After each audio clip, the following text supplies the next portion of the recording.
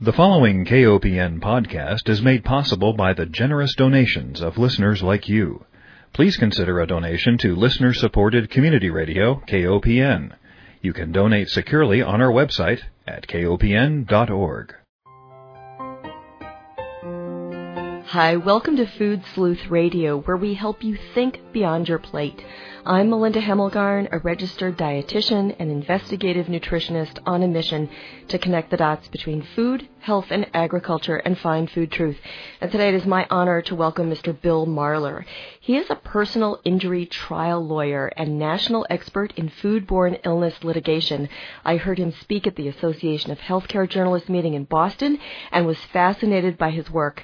He and his partners and staff at Marler Clark, based in Seattle, Washington, have successfully represented tens of thousands of individuals in claims against food companies whose contaminated products have caused serious injury and death.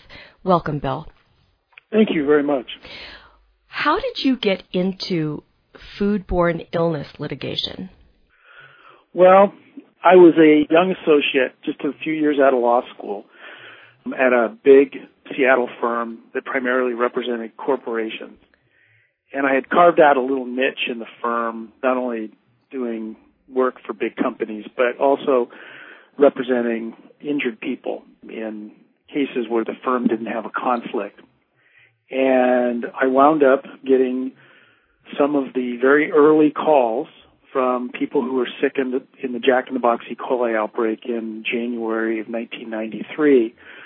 And sort of by just sheer hard work, sort of pushed myself to the front of the group of lawyers who were handling those claims, basically by offering to do all the work, and wound up representing most of the severely injured children in that outbreak. And that was the beginning of working in food cases, and that's what I've been doing for the last 20 years. And what have you seen throughout your career in terms of foodborne illness outbreaks? Have you seen more? Are they coming faster and more furiously?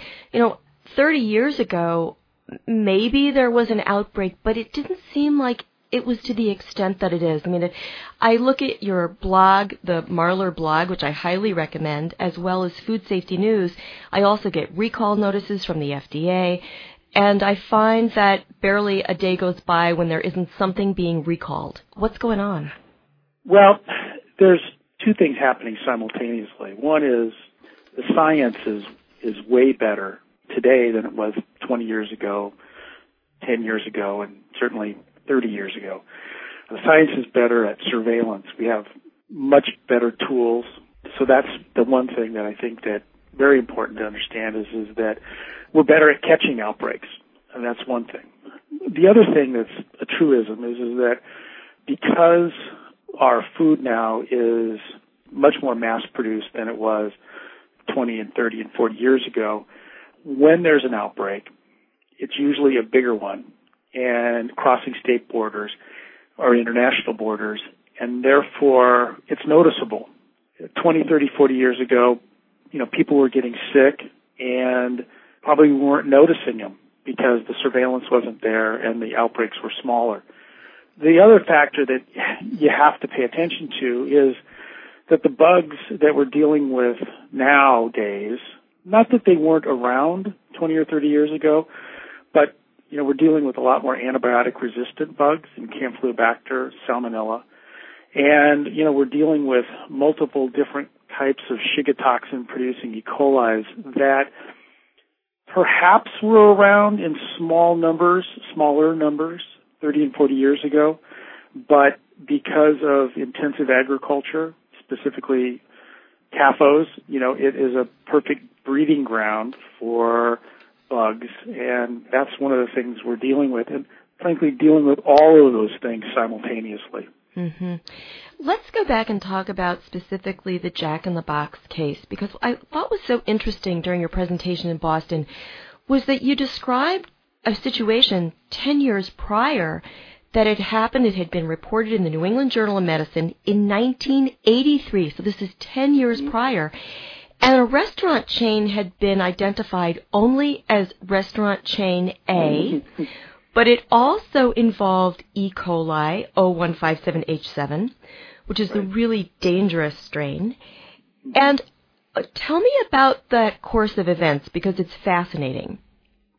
Well, when the Jack in the Box case hit in 1993, much of what people were assuming was that, it was something new and dangerous and terrible.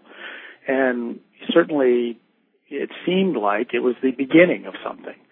And as I dug in to research it, I was shocked that, in fact, there had been an outbreak in a fast food restaurant, which later was identified as McDonald's, not in the New England Journal of Medicine, but actually got a little bit of press, but not very much, by an AP writer who's now retired.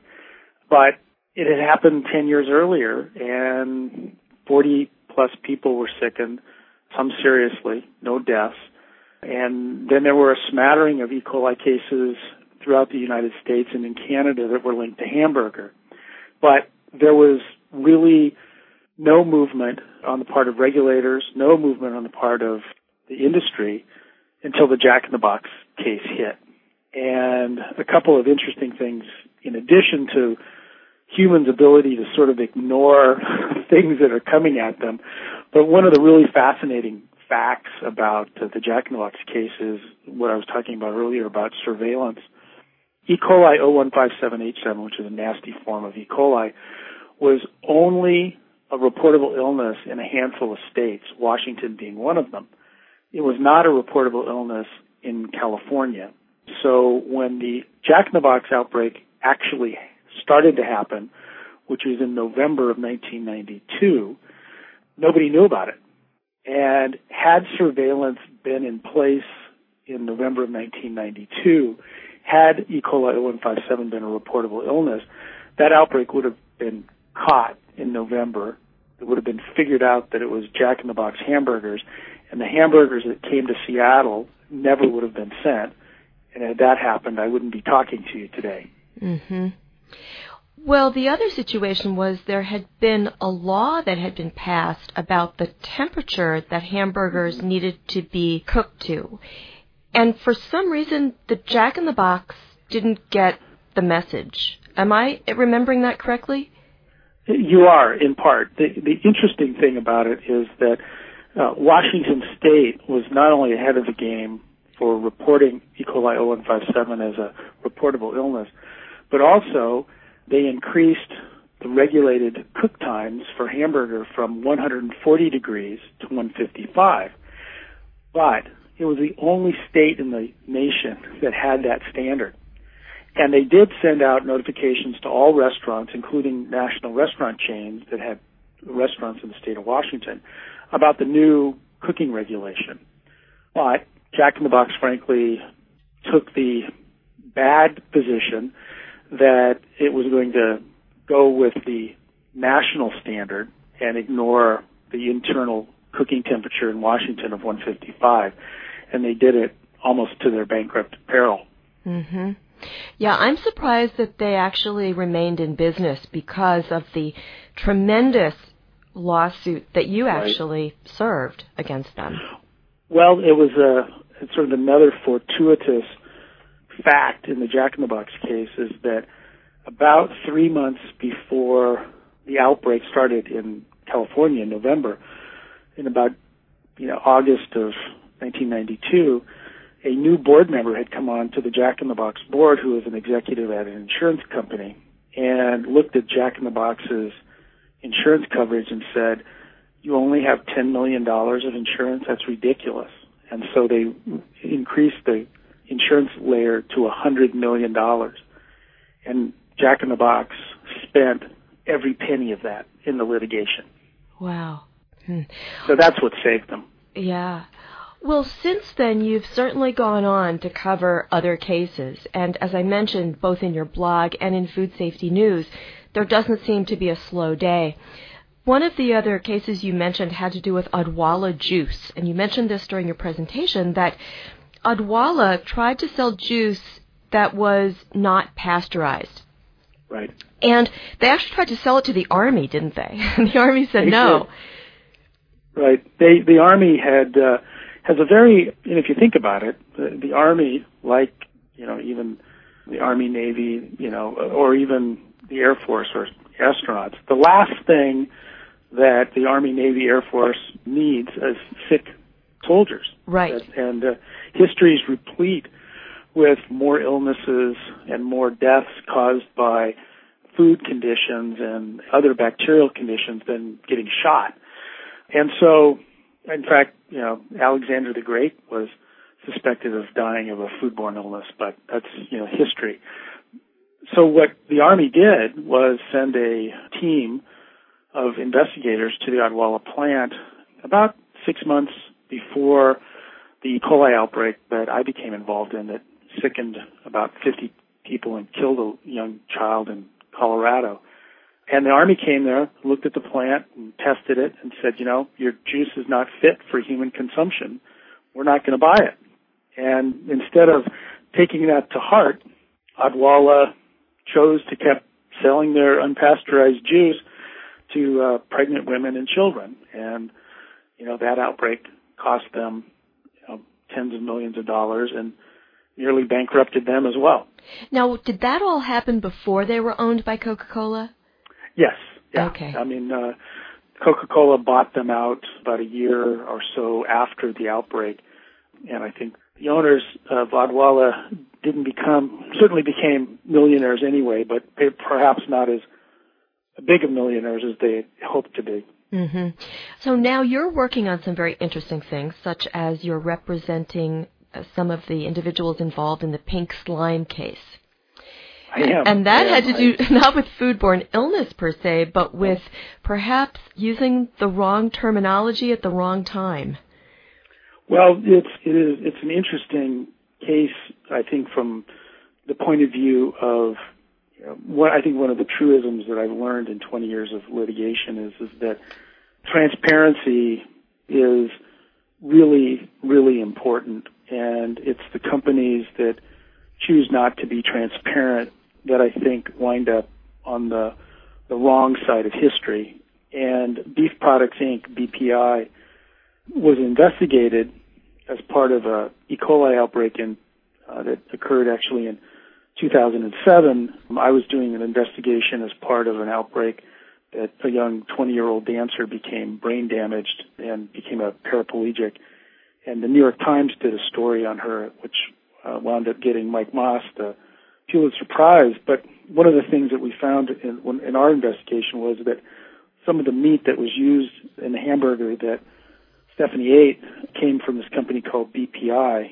And in the process of investigating it, out comes this email where a USDA investigator worker in the early part of the decade in 2001 coined the term in an email between himself and his boss as this stuff looks like pink slime.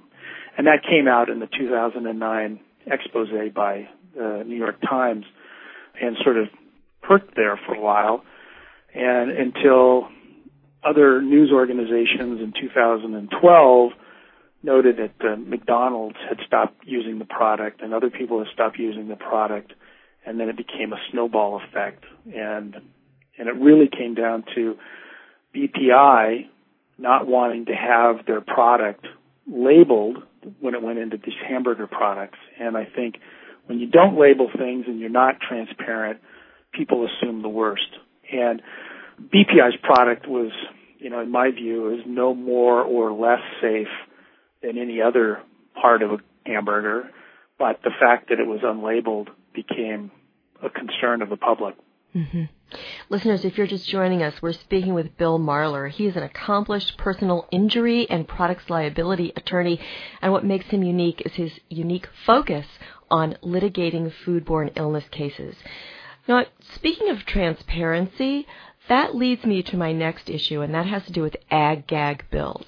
And there are several states right now that are looking at this legislation, and if transparency is so important, and if there truly is nothing to hide, why would a state want to pass something like an ag-gag bill, which would prevent, you can call them whistleblowers if you will, people from coming in and, say, videotaping and then reporting or showing that footage of what they saw going on in a factory? You know, I just frankly don't get these bills. I really don't. And ostensibly what they're trying to do is hide the way that animals are killed and the way the animals are raised and the way the animals are treated. And, you know, Mike Pollan, in one of his books, I can't remember which one it was, but, you know, the idea of, you know, having a slaughter plant with windows. So, you know, we can see what goes on there. We can understand what happens when, you know, animals are raised and animals are slaughtered and the conditions that they're raised under. I think that's just such a vitally important thing, and it's good for consumers to be connected to farms, even if they're big ones, even if they're factory farms. And I think that's an important part of us understanding, you know, how it is that our food is made, and also what kinds of protections we might want to have as we protect our own families and our own kitchens. But by hiding all this information from us and making, you know, transparency criminal, it just doesn't serve, in my view, it doesn't serve anyone's needs except those that want to hide behind this, which I think is just a false sense of security. Mm-hmm. What are your predictions? Do you think most of the states will pass the legislation? Yes, I do. I mean, I think that, unfortunately, primarily conservative legislators are more interested in protecting powerful interests than they are in providing an open, free society. They may mouth the, you know, words of freedom and, you know, democracy and things like that, but when it really comes down to it, they're not all that interested in it. And I think it doesn't, you know, it frankly just doesn't serve the interests of anyone to hide information from consumers. I agree. I'm just a firm believer that more information is better, and even though it can sometimes be confusing and can be interpreted incorrectly, but I think having more information out there to people, it makes for smarter consumers. Having more information makes the marketplace work better. That's, you know, one of the things that's, you know, it's if we're going to live in a capitalist society and deal with market economies, one of the things that's important to do that is that people know the facts so they can make decisions with their pocketbook. And when you hide information from consumers, the decisions that they're making, you know, are not based on reality. So it's really a perverted way of running a capitalist economy. Yeah, you know what else I've noticed is that there seems to be a reluctance to be regulated by government. And when I read about cases where children are so horribly harmed by foodborne illness that could have been prevented by stricter regulation, I get frustrated by that attitude. And yet we have a big food system to regulate, and it seems that, you know, we don't really have the resources to do it especially well. And I wonder if you would talk to that issue a little bit. Well, first of all, regulations can be done badly, and regulators can be manipulated. And that does happen even now. There's a revolving door, you know, at FDA, revolving door at USDA, and, you know, their powerful interests help make policy. And again, the important thing is that as long as that's transparent and consumers have sort of an equal right at the table, you know, that's going to be okay. One of the really interesting things about regulation is, you're correct, is that companies tend to, their knee-jerk reaction is that I don't want to be regulated. Except they like to be regulated when it's to their economic advantage. And we've seen that in situations recently where you had industries that prefer not to be regulated, but yet stepping up and supporting the Food Safety Modernization Act. And that might seem counterintuitive, but what has happened over time is the lack of regulation, the lack of equal enforcement of those regulations has created situations where, a company that's run badly will have an outbreak and the price of all spinach drops really low, or all peanuts drop really low, or all tomatoes drop really low. And the vast majority of tomato growers and spinach growers and peanut growers look at that and go, oh my gosh, what are we going to do to protect our market from quote unquote bad actors? And so there's been some support from industry for these regulations, but it really is that for the most part, I think you're correct that most industries still chafe under the idea of some level of enforcement, but it really, in the long run, saves money. It really does. It saves money and it saves lives, I think, too. Yeah. I want to let our listeners know, by the way, that your marlerblog.com site is excellent, and there are some short videos. There's one in particular of you giving a testimony to Congress about food safety legislation that I think everybody should listen to that. It's excellent. So, with regard to the Food Safety Modernization Act, it passed, but then we have this budget crunch where there really aren't any dollars to back up the enforcement of the law. Do you see that as well? I do. And one of the points, I'd like to sort of make about how important, regulation is, in whatever form it is. The peanut outbreak, one of the many peanut outbreaks, but the peanut outbreak of 2009, the estimate loss to the industry and to broadly was nearly $1 billion for one company that produced about 2% of peanuts in this country.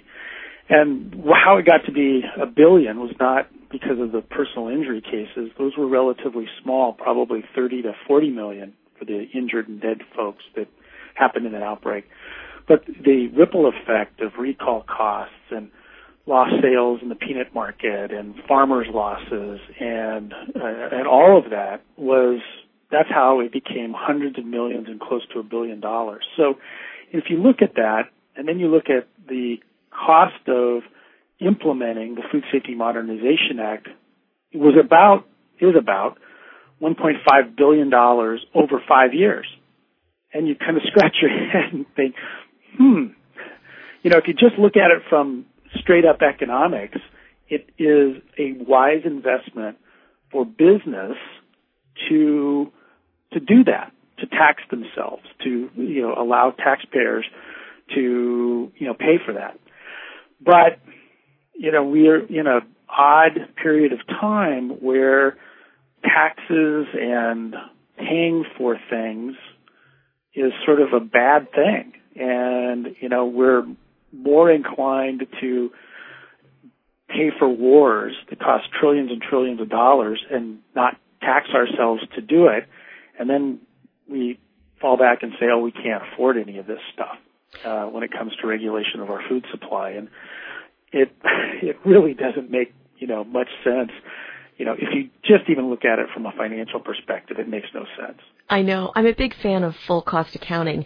And for those of us who work in public health, we spend a lot of time scratching our heads wondering, why don't we put more money into prevention? It just makes so much sense. No. So the more you learn about food safety, of course, the more difficult it becomes to eat out. And the more difficult it becomes to eat out with friends, right? Because you want to start asking questions and... Well, most people never invite me out over for dinner, and most people don't want to have dinner with me because they'll go, have you ever sued this guy, or what about this, or what about that product? And usually by the end of the evening, the only thing that seems safe is the wine. So. Exactly. Well, welcome to the world of a dietitian. It's the same thing. Let me ask you, though, are there some foods that you have a hard time eating that maybe you might have bought at one time, but now you say, not so much? There are certain foods like hamburger that are far safer in 2013 than they were in 1993. The meat supply is a much safer place today than it was 20 years ago. The number of E. coli cases linked to hamburger and red meat have fallen dramatically.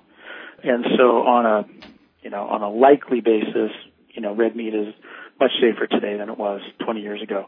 I still have a hard time, eating hamburger, and it's because I've had to deal with so many families and so many, children who are sickened or die from eating it. It's just not an enjoyable experience for me, but one that's probably completely or nearly safe. Things that are, on sort of the top list of things that, Bill Marler doesn't consume or urges people not to consume are sprouts of any kind, raw milk or unpasteurized juice. Those are the things that, are, sort of the top of my list of things to be careful about. And then there are a number of things that, when it comes to, being concerned, like bagged spinach, bagged lettuce, I think it's much safer to buy ahead and wash it yourself. And, cooking food properly and, keeping your kitchen clean. I mean, there's a lot of things that, consumers can do to protect themselves, from food producers. But yeah, sprouts, probably the top of my list of things that I probably ate when I was in college, but wouldn't eat today. Absolutely. Well, Bill, I want to thank you so much for your work, and I want to redirect again our listeners to your website, because the www.marlerblog.com as well as Food Safety News is absolutely terrific. Do you want to leave our listeners with a charge? Well, I think the most important thing is to always urge everyone, whether you're politicians or people you buy products from, that transparency is the most important thing in a democracy, and that comes full scale when you're, dealing with a food supply. And, I think supporting the press, supporting people who support transparency is the best thing we can do to protect ourselves. Well, I want to thank you so much for that message, and I want to thank you for your work again, and remind everyone that the book that really described your career and getting into the details of the Jack in the Box outbreak is a book called Poisoned, The True Story of the Deadly E. coli Outbreak That Changed the Way Americans Eat. It was written by Jeff Benedict, and it goes to softcover paperback this month, May 2013. We've been speaking with Bill Marler. He is an accomplished personal injury and products liability attorney, and what makes him so famous and unique is his work litigating foodborne illness cases. Again, the website, www.marlerblog.com, and Food Safety News.